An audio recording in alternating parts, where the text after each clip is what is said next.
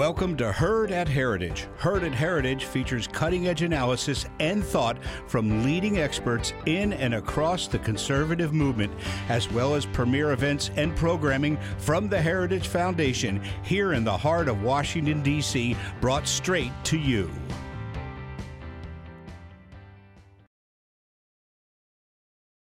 Please welcome our host, Tom Spohr, Director of the Heritage Foundation Center for Defense.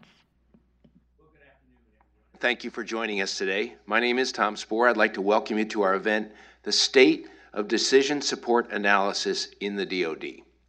And while this is certainly a very important topic, it is nowhere near as important as what's taking place in the Ukraine today. And I thought it'd be appropriate to pause for a moment, think about that tragic war, and how our thoughts and prayers are with the Ukrainians at this moment. And I think we have a slide on that.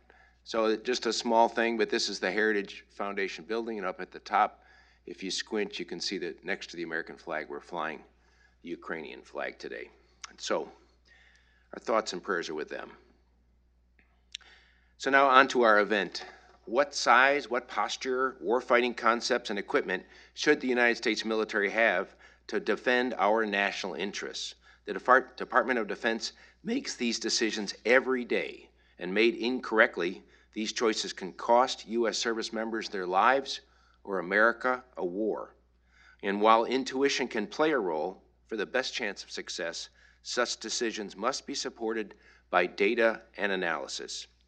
Yet, in 2018, the National Defense Strategy Commission found that DoD struggled to link objectives to operational concepts, to capabilities, to programs and resources, and blamed this on a deficit in analytical capability, expertise, and processes. A shortfall in DoD analytic capability should be a concern to all Americans. Well, to discuss this critical capability, this afternoon we have an outstanding group of leaders and experts to provide their insights. Each of these leaders has sat at the table when such decisions have been made about what equipment DoD should buy, what's the kinds of forces they should maintain, and what type of strategy or force posture the U.S. military should adopt. And as they say, they have been there and done that. Secretary David Norquist, to my immediate left, served as Deputy Secretary of Defense from 2019 to 2021, and before then as an Undersecretary of Defense for Comptroller for 2 years. He has a distinguished record of public service spanning 3 decades in multiple key positions. Secretary John Whitley, similarly, has had a great record of public service. Most recently, he served as Acting Secretary of the Army. Before that, he served from 2019 to 2020 as the Acting Director of OSD's Cost Assessment and Program Evaluation Directorate, otherwise known as CAPE, and before that as the Army's Chief Financial Officer. And finally, Dr. Thomas Mencken is the President and CEO of the Center for Strategic and Budgetary Assessments, a leading D.C. think tank deeply engaged in defense analysis. He served as Deputy Assistant Secretary of Defense for Policy Planning, has served on multiple Blue Ribbon Defense Commissions and panels, and is a noted author. So we have a great panel to delve into this issue. Our plan is for me to pose some questions to them for a few minutes, and then after that, we are going to turn to the questions that you, as the audience, send to us through the web application you're viewing this program through. So I would encourage you to find the link, find the button that says submit a question, and submit it to us. It'll come right to us here in this auditorium, and we will do our best to get to as many of your questions as we can. So that, with our backdrop, let's get started. Secretary Norquist, to you first, sir. During your time as Undersecretary of Defense for Comptroller and then as Deputy Secretary of Defense, what was your sense of the state of analytical analysis that supported the major acquisition and force structure decisions confronting the DoD? Did you feel as if you had the necessary analysis to support decision-making that involved investments of billions of dollars? And do any examples come to mind, good and bad, that you could share? Sure. Well, first of all, thank you for hosting, Tom, this important event and discuss this topic. As some of the studies pointed out, when we first came in, the effective sequestration had been to attrit many of the analytical capabilities of the Department of Defense. And so there was a weakness there in a number of areas, and over the several years we added additional resources to be able to try and get that back into the place it needed to be. one of the things that I would just highlight as an example of how effectively the analytical support really worked in the Department of Defense is what we called SPEARS, and I'll let John explain the acronym since I just always use the word SPEARS instead. Strategic Portfolio Review. Strategic Portfolio Review. We always have to have acronyms in DoD, and then we reuse them. And so this was one that had a lot of the strengths that you need to make analysis work well. So what we do is at the end of 1 year, we would look ahead while we are still 6 or more months out and ask the question, what are going to be the real issues we're going to have to wrestle with in this next budget program cycle when we're looking out 5 years? What are the real challenges? And I'd sit down with John and his team and we'd say, okay, what's the analysis that we need in order to be able to make those decisions at that time? What's the information we're going to want then? So part of it is you had really well thought out questions because we'd spend some time wrestling with them to make sure we said them correctly, that we're getting the right thing. Enough time to do the analysis, and then timing the analysis to show up when the decision makers were most going to need it in order to make a decision. And that sort of alignment can be very tricky. But when you have that, then when we're sitting down making very significant, expensive decisions, we've got the trade-off between the capabilities of either different platforms and munitions or risk assessment or understanding of the requirements. So I found that to be a particularly effective part of the process and one that I relied on consistently when I was Deputy Secretary. And it was very useful in really helping everyone in leadership make informed decisions. I was more concerned over the long-term force structure type of choices. We didn't seem to have the same sort of robustness that we had. I'll just use an example. In my last year, I worked on the Future Naval Forces Study, which was a spin-off of the Navy had traditionally done a 30-year shipbuilding plan. But in the 30-year shipbuilding plan, they tend to only look out 5 to 10 years, lock down what the Navy should look like in that, and then the last 20 years were a flatline projection. But if you realize how long a Navy ships last, 10 years from now, your Navy looks overwhelmingly like it does right now. You can only make the next 10 years, 5 to 10 years with the ships with the shipyards you have and the capacity you have now. So inevitably, this study, even when done by conscientious, intelligent, rational people, produced a budget and a 30-year plan that looked almost exactly like the current force structure. And so when we looked at that, and Secretary Despertime was very concerned about that, we moved further out the date at which we would lock the structure. It gets harder. The further out you go, the harder it is to understand what the opposition may bring, so you have to be much more tolerant of the range of missions. But you can envision platforms that didn't exist. You can envision quantities that the current shipyards couldn't produce. You could make trades in that space. Navy and Marine Corps are a central part of that mission and that function.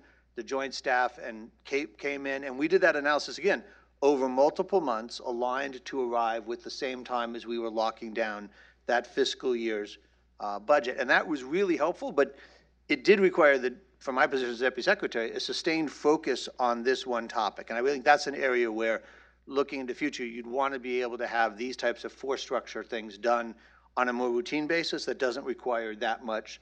It doesn't require the Secretary to direct it and the Deputy to sort of manage and meet with everybody on it. So let me stop there. I know we got a lot of good questions coming, but there was some good, some bad, but a lot of it got better over time when we put some more resources on it. Excellent. Thank you so much. So Secretary Whitley, turning to you, you served as the Acting Director of Cost Analysis Program Evaluation, CAPE, the lead analytic organization in the Office of the Secretary of Defense. I'm curious, what types of analysis were you responsible for producing? What was your sense of CAPE and the department's overall analytic capability? Were you satisfied with the analysis being done, and how well do you think it was supporting the Secretary and the Deputy Secretary's needs in decision making? Well, that's great, Tom, and happy to talk about that. And thank you for having this session. Yeah, so CAPE, Cost Assessment and Program Evaluation, it really contributes or conducts three kind of broad categories of analysis. The first would be cost estimating. So that is primarily focused on acquisition programs and estimating the costs of acquisition programs. The second would be kind of program analysis. This would inform the planning, program, budgeting, execution system, the program review process. The strategic portfolio reviews would be part of this, although they tend to be a little more strategic at the strategic end of this, but really program evaluation, program analysis. And the third would be kind of the strategic analysis that I think you kind of led in, and what the NDS Commission found was a serious shortfall. So of those three broad categories of analysis at CAPE, and CAPE is organizationally aligned around those pillars: one deputate for cost, two deputates for program analysis, and one for the strategic analysis. Of those, the first two, the cost and the program analysis, they're pretty mature, right? I mean, I think most people are familiar with them, what CAPE does in those roles. They produce results. The cost estimators produce results for each system, for each milestone coming up. The program review, that's a repeated process every year, and I think people are familiar with that, and those are very mature. They could certainly be improved on the margin. On the cost estimating side, acquisition costs, the direct procurement costs are pretty well estimated. The operations sustainment costs aren't. There's been a multi-year effort now to capture more data for ONS, for operations and sustainment, and I think that's an area that's going to be improving over the next few years. And that's becoming more important as we think about trying to accelerate the development timeline. We think about trying to move more things into the digital space, getting to understand the trade space between upfront development design, the acquisition and the manufacturing of the product, and the sustainment of the product is going to become more important. A second challenge with them on the methodological side is they're very wed, for good reasons, to using historic data from historic programs. That's good because you're trying to inject realism. The last time we did this, what did it actually look like? Not what might be the overly optimistic projections in the future. I think a fair criticism would be maybe they focus a little too much, though. And so when you have new things coming along, digital transformation, as a service buying, thinking about satellites and moving more into commercial types of satellites, there's a little bit of a bias against those things. So I think there's some areas for improvement there. But overall, very mature, very process. Program analysis, second area, again, very mature. David talked about the SPEARS. At the margins, David already talked about this. It's very good on weapon systems, less good on readiness, less good on force structure. So I think there's some areas to improve there. Methodologically, they almost have the opposite problem. They always look to the future, modeling and simulation, very reluctant, not a lot of strength at looking at realized performance data. That's going to become more important as the audit matures, as the data gets better, the department gets better data. So a little bit of room for improvement there. But again, very mature, established process. Where I think the biggest challenge is in CAPE is that strategic analysis. And this is, the ability to translate strategic direction, the National Defense Strategy, into its implications for force structure, posture, capability requirements, et cetera, and then to be able to bridge that down to the programming. If that phase isn't working, then the programmers are kind of working in the dark. So I think that's where we need the biggest improvement. We might talk throughout this session about what happened. David already talked about the sequester and the process that was in place was kind of taken away, was eliminated 10 or so years ago. There's some strong efforts to rebuild it. I'm seeing very positive signs from some of the organizations involved in trying to get in front of these questions. But unfortunately, the state of play today is that's a significant gap in the department's capabilities. Thank you very much. Excellent. And it's funny you mentioned the ONS cost because the F-35 has moved past arguments about its acquisition costs, and now all the arguments are about its ONS cost. Dr. Menken, so you've obviously had a very distinguished career working both in and outside of DOD, more probably time outside than some of our other panels here. And you were a member of the National Defense Strategy Commission, the actual commission that found shortcomings in DOD's ability to conduct analysis. And previously, you've been involved in conducting quadrennial defense reviews and national defense strategies. Now, in your role as the president and CEO of the Center for Strategic and Budgetary Assessments, you work very closely with DOD and often support their needs for analysis. I'm wondering, how have you seen the DOD's ability to conduct analysis change over time, and where do you think it stands today? Well, first, Tom, thanks. Thanks for inviting me. It's wonderful to be able to share the stage with you and the other panelists. And thanks also for taking on this decidedly unsexy but vitally important topic. It's something that we don't talk about enough, and we should talk about more, because analysis is I'll say a potentially powerful lever, not just to inform decisions, but also to implement decisions. So I commend you for taking this on.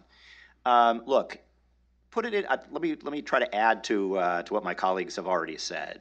Put this into some perspective, which is over the last 20 years, there have been two big shifts, strategic shifts, in the way the Defense Department plans and analyzes, right? So the first, if we go back to just before, even just after 9/11, you know, the focus was really on regional adversaries and regional threats. And so we had an analytical enterprise that was focused on regional conflicts.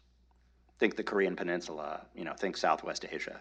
Then 9/11 happened, and there was a whole reorientation of that enterprise towards the war in Iraq, the war in Afghanistan, the global war on terrorism, irregular warfare, and I was there for part of that shift, and that was a painful shift. And now, and I'd say, you know, starting particularly with the 2018 National Defense Strategy, there's an ongoing shift to great power competition and its corollary, which we're unfortunately seeing play out in Eastern Europe, which is great power conflict. And so, you know, that analytical enterprise overlaid over BCA, sequester, the loss of talent, you know, has been this conceptual shift. And it needs to occur. It should be occurring faster, but I also understand why it takes time to shift conceptually. So I'd say that's kind of ingredient number one. Ingredient number two is it's about 21st century warfare. We're out of the era where it was all about platforms. We're much more in an era where it's about networks and systems of systems. How do you really model and analyze those things? How do you value, you know, how do you value connectivity, for example? How do you value new domains of warfare? I think that's a second challenge. The third challenge has already been mentioned, which is the loss of intellectual capital for various reasons.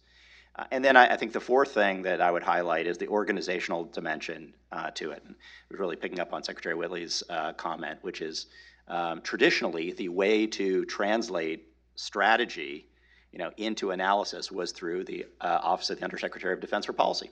And not to be too parochial for my own organization, but that's the seat at the table that really ensures that analysis is serving as the instantiation of strategy and driving its implementation forward. And I think, unfortunately, across administrations, that role has been diminished, and I think ultimately not to the better. Excellent. Just a quick follow-up on that. You talked about the loss of intellectual capital. And I know you're in the marketplace for DoD intellect. I mean, do you see this in your current position that it is just hard to find the right people to do this kind of work? Absolutely. You know, and you know, in the if you go back to the Cold War, you know, there was a whole community of defense analysts and academic programs and various places inside, outside of government training up analysts. And we sort of lived off of that investment in intellectual capital for a long time afterwards. But a lot of that's gone away. People have retired. Really, you know, world-class analysts are out of the game.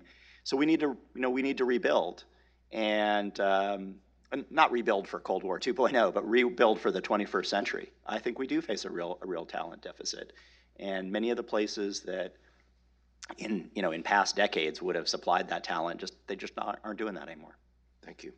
So some more questions here. These are going to come a little quicker, and again, I invite our audience members to submit questions. Some of you are already doing so, and I thank you for that. So Secretary Norquist, I'll start with you, but then I would invite the other panelists to chime in with your thoughts. I'm curious.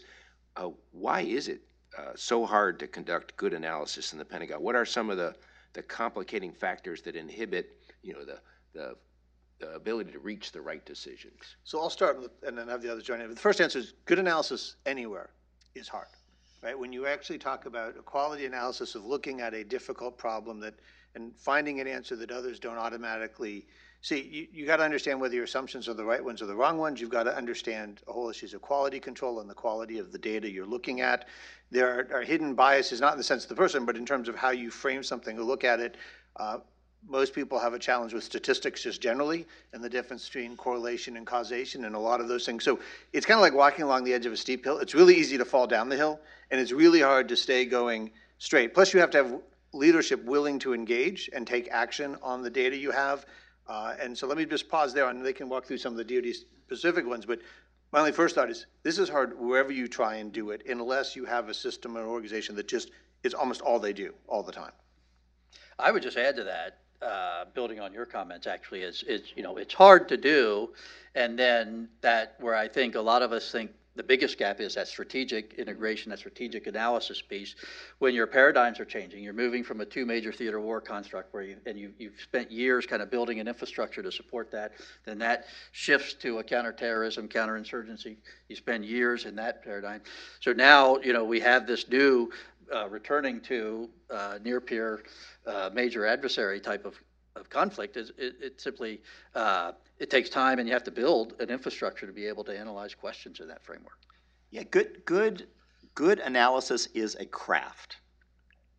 And I think if we go back and look, go back to the early Cold War, go back and look at the early nuclear era, and a place like the Rand Corporation then, it was treated as a craft. And people took a long time to conceptualize an issue, to lay out assumptions, to figure out the best way to gain traction on the issue and then move forward. I think what happened progressively over time is that analysis has become kind of an industrial process.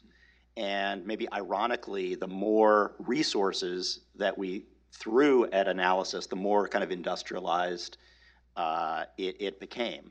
So it's all about, it was all about, building all these models that took, legions of people to feed, kind of like, the first, boilers on ships. You needed all these people to shovel coal into the boiler to make the ship go. And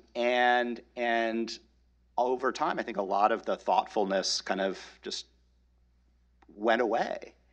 And so I think what we need today is to go back to thinking about analysis as a craft. So, put it very starkly, if we are in an era defined by competition and potentially conflict with China and Russia, what are the types of analytical tools that we need to equip senior leaders to make decisions? We talk all about great power competition, but what are the analytical tools to actually look at that?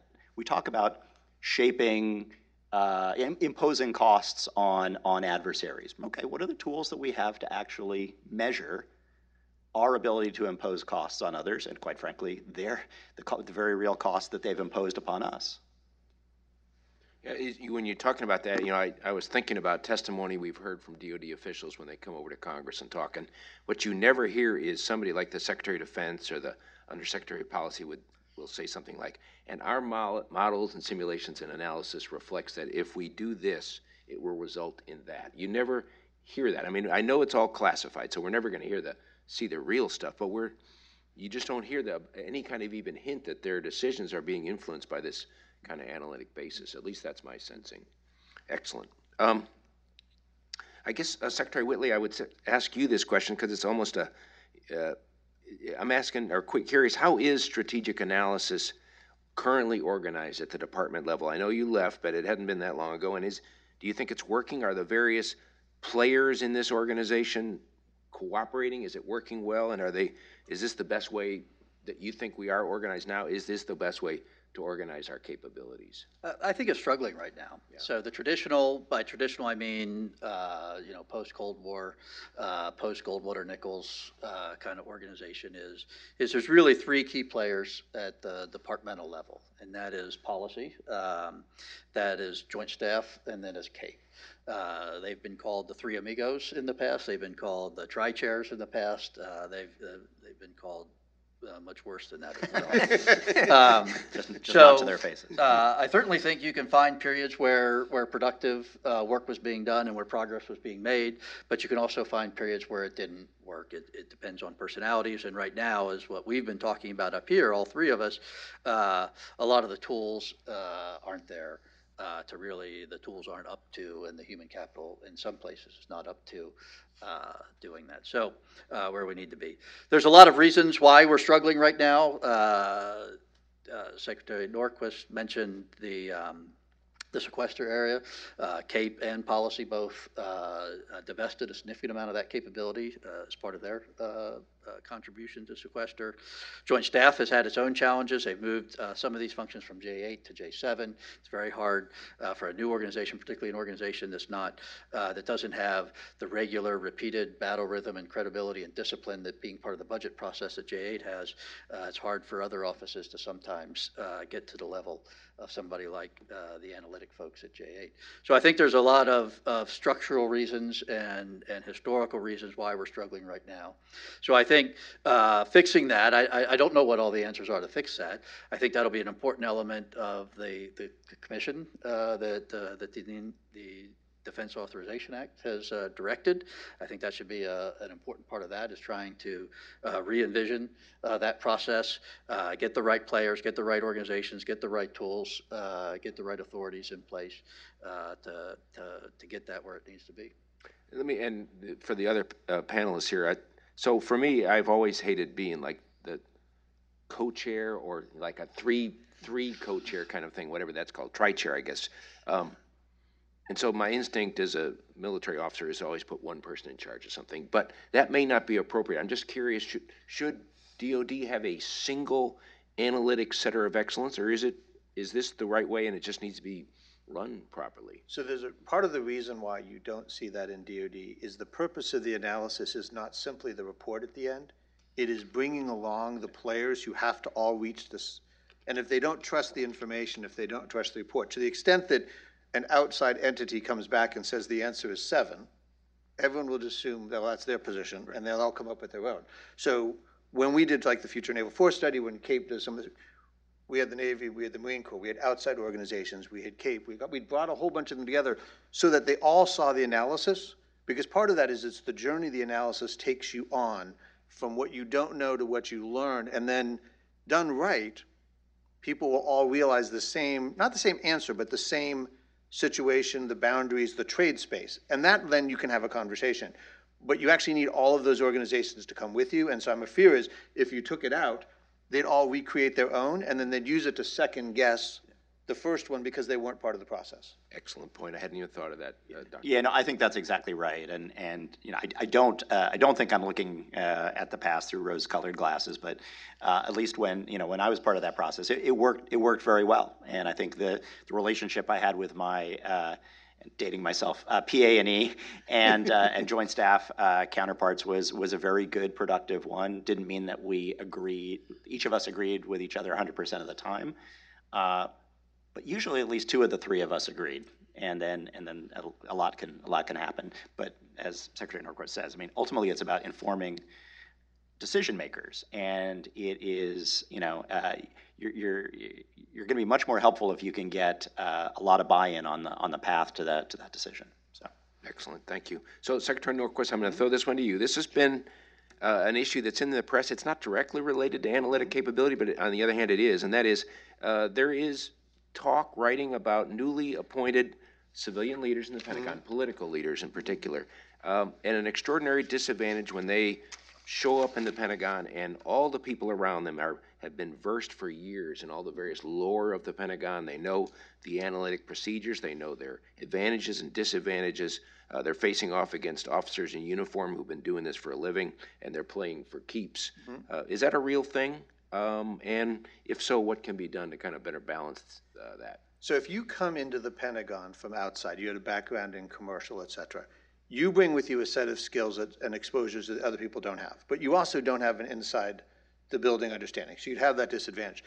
But you generally don't see an entire administration filled with outsiders, right? What you discover is they bring in a mix. And so, for example, I first worked in the Pentagon in '89 when there was still a Soviet Union and did programming and budgeting. And I have done that for 30 years. So when I'm in the building, I'm looking across people who arrived after I did, right, who don't remember some of the things I worked with or the people I worked with in multiple assignments. So what's necessary to be effective if you come from the outside is to make sure you have enough people with you who have been part of this process long enough to be able to explain, here's how you make happen what you're asking for. Here's the right office to lead it or to be part of the team. Here's the timeline you need to allow. And so I think if you have that mix, it can be very effective, which is why when you come into some place where you only know part of the puzzle, you need to surround yourself with the people who know the other parts. Excellent. Any other panelists comment on this? I would actually, without taking us too far afield, I'd actually broaden this out, because you have this framed in terms of, in this whole session, framed in terms of DOD, which I think is absolutely right. I would just say at this point, though, that in some ways, in a lot of ways, the system that we have in DOD is far better than the systems that many of our allies have. And so where, the problem that you pose here, a new political appointee, new political leadership comes in and is at the mercy of the public service and the military. To the extent that that may be an issue in our system, it is much more of an issue among many of our allies. And so when I talk about rebuilding intellectual capital, it applies doubly to many of our allies. That's just something that we should note as we move forward. I got something for you, Dr. Mencken, and that has got to do with this idea of insourcing and outsourcing analysis for the Department of Defense. And I don't know, I don't have a long history of this, but I have seen recently a number of studies outsourced to the private sector or federally financed research and development sectors. And I know you're not completely impartial on this topic, but I was curious about your perspective. Yeah, well, so I think, first off, I think in some ways it's a false dichotomy. Yeah. Because, and I'll say, when I was in the Pentagon doing analysis, much of the analysis that we did, we sponsored, say, federally funded research and development centers to actually do the analysis. So it's not, it's not just us versus them, whoever the us and whoever the them is. I think it is, it's an ecosystem, first off. Second, I do think it's important to have independent analysis and independent looks at various things for many reasons, but including just to build credibility. So, you, Tom, talked about officials testifying before Congress. I think members are justifiably skeptical across administrations. This is a executive versus legislative branch thing. This is a constitutional thing, not a partisan thing. I think legislators are justifiably skeptical of members of the executive branch coming to testify about matters because they know that those folks come with talking points. And I think one of the things that's really struck me since coming to CSBA is the lack of resources that members of Congress, their staffs, committees have to make analytical judgments. CRS is a wonderful institution, but it pales in comparison to the analytical resources that the Defense Department services have. So I think there is an important role for outside independent organizations to inform that debate for the legislature, also for the executive.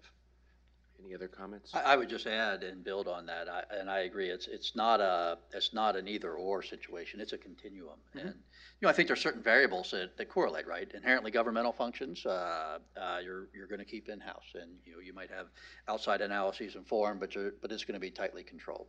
As you get further and further from inherently governmental functions and more broad and more strategic type questions, the aperture opens. Timeliness, you're going to use your in-house staff for the question has to be answered tomorrow. There's no time to call somebody. There's no time to set up a contract. There's no time to engage and have somebody else pay a fixed cost of learning. So, but the question that needs to be answered in a year and you want an independent view of, ideally suited. So you have in-house analytic capability, you have the very close touch federally funded research and development corporations, and you have the broader ecosystem beyond that. So it's not an either or, it's a continuum, and the situation and the requirements and the factors of an individual case place you in that spectrum. Thank you. I concur. Okay, good. So we're going to go to Dakota Wood, who's with us in the auditorium here, and he's been monitoring and looking at the audience questions coming in and has got the best one teed up for first here. So Dakota. Well, the conversations actually addressed a number of them. One from Bill Soderberg really was, does all this need to be centralized as opposed to left to the services? But some of the discussion has gotten that. A related one was, how do you rationalize all these multiple incoming streams of data but you wanted different viewpoints on this thing. So I think that the one that then naturally flows from this comes from Matthew Stevens, and the question was, should defense industry be integrated into this analytic work about future force development and all? You know, that you've got this government versus industrial-based sort of thing. Is that letting them inside the wire, or is that a critical viewpoint and they should be involved in that decision-making analysis? Good. And anyone want to take up first? So I'll start and then Yeah, I'll please. pass out. So here's a place where I think, it's particularly valuable for their input, and that is the government folks will make an assumption about what industry can and can't do and what is easy or hard for industry. But they're not in industry, right? They're not working with it. And so you can easily see how in building your plan, your assumption there is your weakest. And if you're dealing with folks in industry who say, you don't understand, changing that is actually a really long, hard process. This is quick. That's easy for us to do. Then all of a sudden you have a much better understanding of the realm that is possible, and it prevents you from the risk of only assuming the things you already know can be done. Whereas part of the strategic advantage of the United States over China or anyone else is our free market system and the innovation that comes from that, and being able to tap and understand from them the vision of what they see as the possible that the government isn't seeing really reduces a blind spot. So I'll pause and see what else you guys want to add. I'll just add a few brief points and then turn it over. And it's already been said, in terms of the question of centralization and central direction, I would, competition among analysts is a good thing. That's already been said here, but it's worth repeating. So I think the fact that the services have robust analytic capability, that the OSD, the Office of Secretary of Defense, has robust analytic capability, that think tanks and that others have robust analytic capability, and that sometimes they come to different answers, that's a good thing. That's helping decision makers wrestle with the different aspects of the problem. And in respect to industry, I would just add, elaborate even further on Secretary Norquist's points. I think, again, not central direction, but I think collaboration could be enhanced and improved. I think many of the companies in industry have very robust capabilities, and they have strategic rationales, right? They're trying to see where a program going or seeing where a requirement or a mission is going and get there, the skate to where the puck is going to be type of analogy for defense contractors. So they have specific reasons why it's in their interest to do it, but as part of doing that, they have incredible expertise, and they're creating incredible amounts of information, sometimes even closer to the technology than the DoD analysts are. So I think that's a latent capability out there that could be captured and could be used more effectively. Yeah, another area is analytical tools, because I think defense industry or parts of defense industry have some very good analytical tools that could be shared. And then finally, as, if you will, as users of some of the analytical scenarios that DoD uses. I think if you want to, if part of the idea here is to steer the ship and get the whole ship going on the same course and heading, you probably should share the scenarios that the Defense Department is using to make decisions. And at least in my experience, that's sometimes easier said than done. Yeah, have run against, as a think tank, we have a hard time understanding the DoD's scenarios. So Dakota, back to you. Yeah, we do have more. I mean, Stephen Hefner had mentioned about this multiple data sets, and you have all these players involved. And so then a question from Paul Mazel rolls right into that. What impact does newer technologies like machine learning and artificial intelligence, what role does that have to play? Anything yet? Would it be in the future? And then is there a danger of handing it to a machine to come out with an answer and taking the people out of the loop? So just kind of these new technologies and how they relate to handling all this information. I'll just start off with maybe a slightly different take on it, which is how do we portray new technologies and new processes in our analysis? So we're talking about costs. Right, we're talking about costs and operations and sustainment costs. Well, across a number of areas in defense industry, we're moving towards and into digital engineering, digital twinning. If the promise of that is realized, that should result in reduced costs across the life cycle of a particular weapon system. How much do we buy that? How much should we buy that? How are our assumptions there again, industrial age assumptions that maybe need to be updated. That's one example. And then you could, again, think about the value of information. Again, if you just get at the heart of much of what we've been doing in recent years, recent decades, it's all about the value of information. How do we portray the value of information in our analysis? I think those are big questions, and I think those are questions that are still need to be addressed in fundamental ways. So just a couple of thoughts on this one. One is that you really have to be careful about transparency versus the black box. And so when you use artificial intelligence and others, if you run them and then the answer is 7 and no one knows why, you've lost 90% of the value of the analysis. So you really got to make sure that whatever tool you use is transparent about it. Now, one of the advantages of those is you can have AI systems play against each other. Imagine it's just use like a board game, like a war game. 2 people play each other, they're going to quickly fall into the ruts of their previous experience. You have AI systems play each other, they could produce outcomes that are completely unexpected. Then you can go back and go, why? Was it something wrong in the algorithm, or have they experimented with something that we didn't see was possible? Then the result is not the conclusion, but the learning about what is possible or not possible that then supports future analysis. The other angle to AI is, you talk about new technologies. Take AI and hypersonics. Hypersonics, I know the weight of the explosive I can put in it. All I know is I can go really fast. You can model that. You can envision that. It's like it isn't hard to experiment with the implications of that. AI will allow you to change what, how? It's not clear, right? And so it's almost impossible to envision how do I model effectively the effects of AI until I can see the breakthrough that it produces, either in readiness or accuracy or something else. So certain things lend themselves very easily to updating your analysis, and other ones introduce a wild card, and your thought is, I'm not sure how that's going to change it, because until we see its use, it's a big open space. 2 quick ones if we got time. One, well, there's one for Secretary Whitley in particular.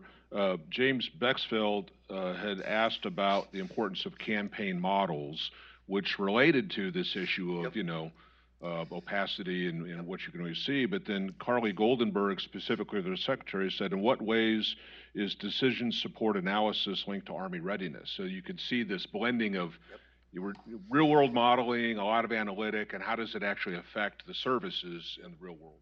Well, let me respond to Bex first. And I think I know where he is on this, so we'll see if he'll let me know afterwards if I get it wrong. That was part of the debate about 10 years ago, and what really led to, which was part of the motivating factors for what led to that atrophy, that divestiture of a lot of that capability. And the concern with campaign analysis in at least its form at that time was the intensity, the computational intensity, the labor intensity, the time it took to produce results. So the issue was, if I'm not going to produce things that are timely and responsive to a deputy secretary, if he needs to know something in a week, and it's going to take me 6 months to come up with an answer, why are we doing it? So I think the criticism, the concern was correct. The answer and what came next was perhaps not correct. So campaign analysis is a very important tool and has a very important role to play. And I think some of that's being rebuilt right now. But you can't over-rely on it, right? And we need to be able to, do very detailed campaign analysis, that's fine, but we also need to figure out how, and people are working on this, but we need to be able to figure out how to do things at a higher level that can get you more rapid iterations and look at a broader swath of problems. And I don't know if that's technically called campaign analysis or if that's a variation that's not called campaign analysis, but it's something else. But that's what we need to integrate in addition to campaign analysis. With respect to the Army, I mean, I don't think the Army is unique in that respect, right? I mean, I think all of the department has a struggle analytically thinking about readiness. The department is not good at tying a resource level to a readiness level. The Army does not program readiness. The Army, the Department of Defense grows O&M accounts at inflation, operations and maintenance accounts and inflation. There is not a programmatic decision about what the investment should be in training, in depot overhauls, et cetera, and what readiness level that would deliver. I think that's a significant weakness, and I wouldn't take it too far. It's never going to be a precise science, but we're at the other end of the problem right now, which is we have virtually no, maybe exaggerating a little bit, but we have very little analytic capability to do that. Thank you. So we're at the end of our time, or nearly there, and so I'm going to ask each of our panelists to answer a question. That is, if there was one thing that could be done to improve the quality of analysis in DoD decision-making, what would that be? And even more specifically, does Congress have a role in this? Because I have been told Congress is looking at this area, perhaps in this upcoming legislative session. And so, what, in your thoughts, could be done in this area? I'll start with you, Secretary. So first, I'd highlight that of all the things DoD spends its money on, the analysis is actually one of the least expensive, because it's a certain number of people getting labor costs, and if you can get right the mix between two munitions or between aircraft things, you've saved yourself enormous sums of money. And so I would make sure that we expand and look at the range of places where that analysis is not being applied, and be able to try and take advantage of it in additional places. We use it well in certain ones, but I think in some places we don't go there because we don't have the capability, and if we did, you'd be able to see some of the same rate of returns that you do here. And I'm going to cop out a little bit and not offer solutions, but just highlight the problem space that we've already highlighted. I think that strategic analysis is that bridge between strategy to programming is the biggest analytic deficit in the department today, and so the biggest contribution moving forward is fixing that. Thank you. And I would agree. Building off of that, and it's really rebuilding that intellectual capital at the intersection of strategy, operations, and budgets. Thank you very much. Well, as always, I always want more, and we never have enough time for it. I guess that's the way you should leave your audience, is wanting more versus feeling like they're too full. So what a great session. I'd like to thank our panelists, Secretary Norquist, Secretary Whitley, and Dr. Mankin for their insights. I want to thank our audience for sticking with us and joining us, and thank you for your questions. If you work on the Hill or in a think tank or just have other questions, please reach out to us. We'll give you our contact information at the end, and we'd love to keep talking about this. At the end, in a little bit, you'll get a survey asking us how we did, and we'd appreciate your candid feedback on that. You will be able to find this program in its entirety posted on the heritage.org website as well as on YouTube, probably in a day or so. But for the meanwhile, let's keep the Ukrainians in our thoughts and prayers, and everybody have a great rest of your day.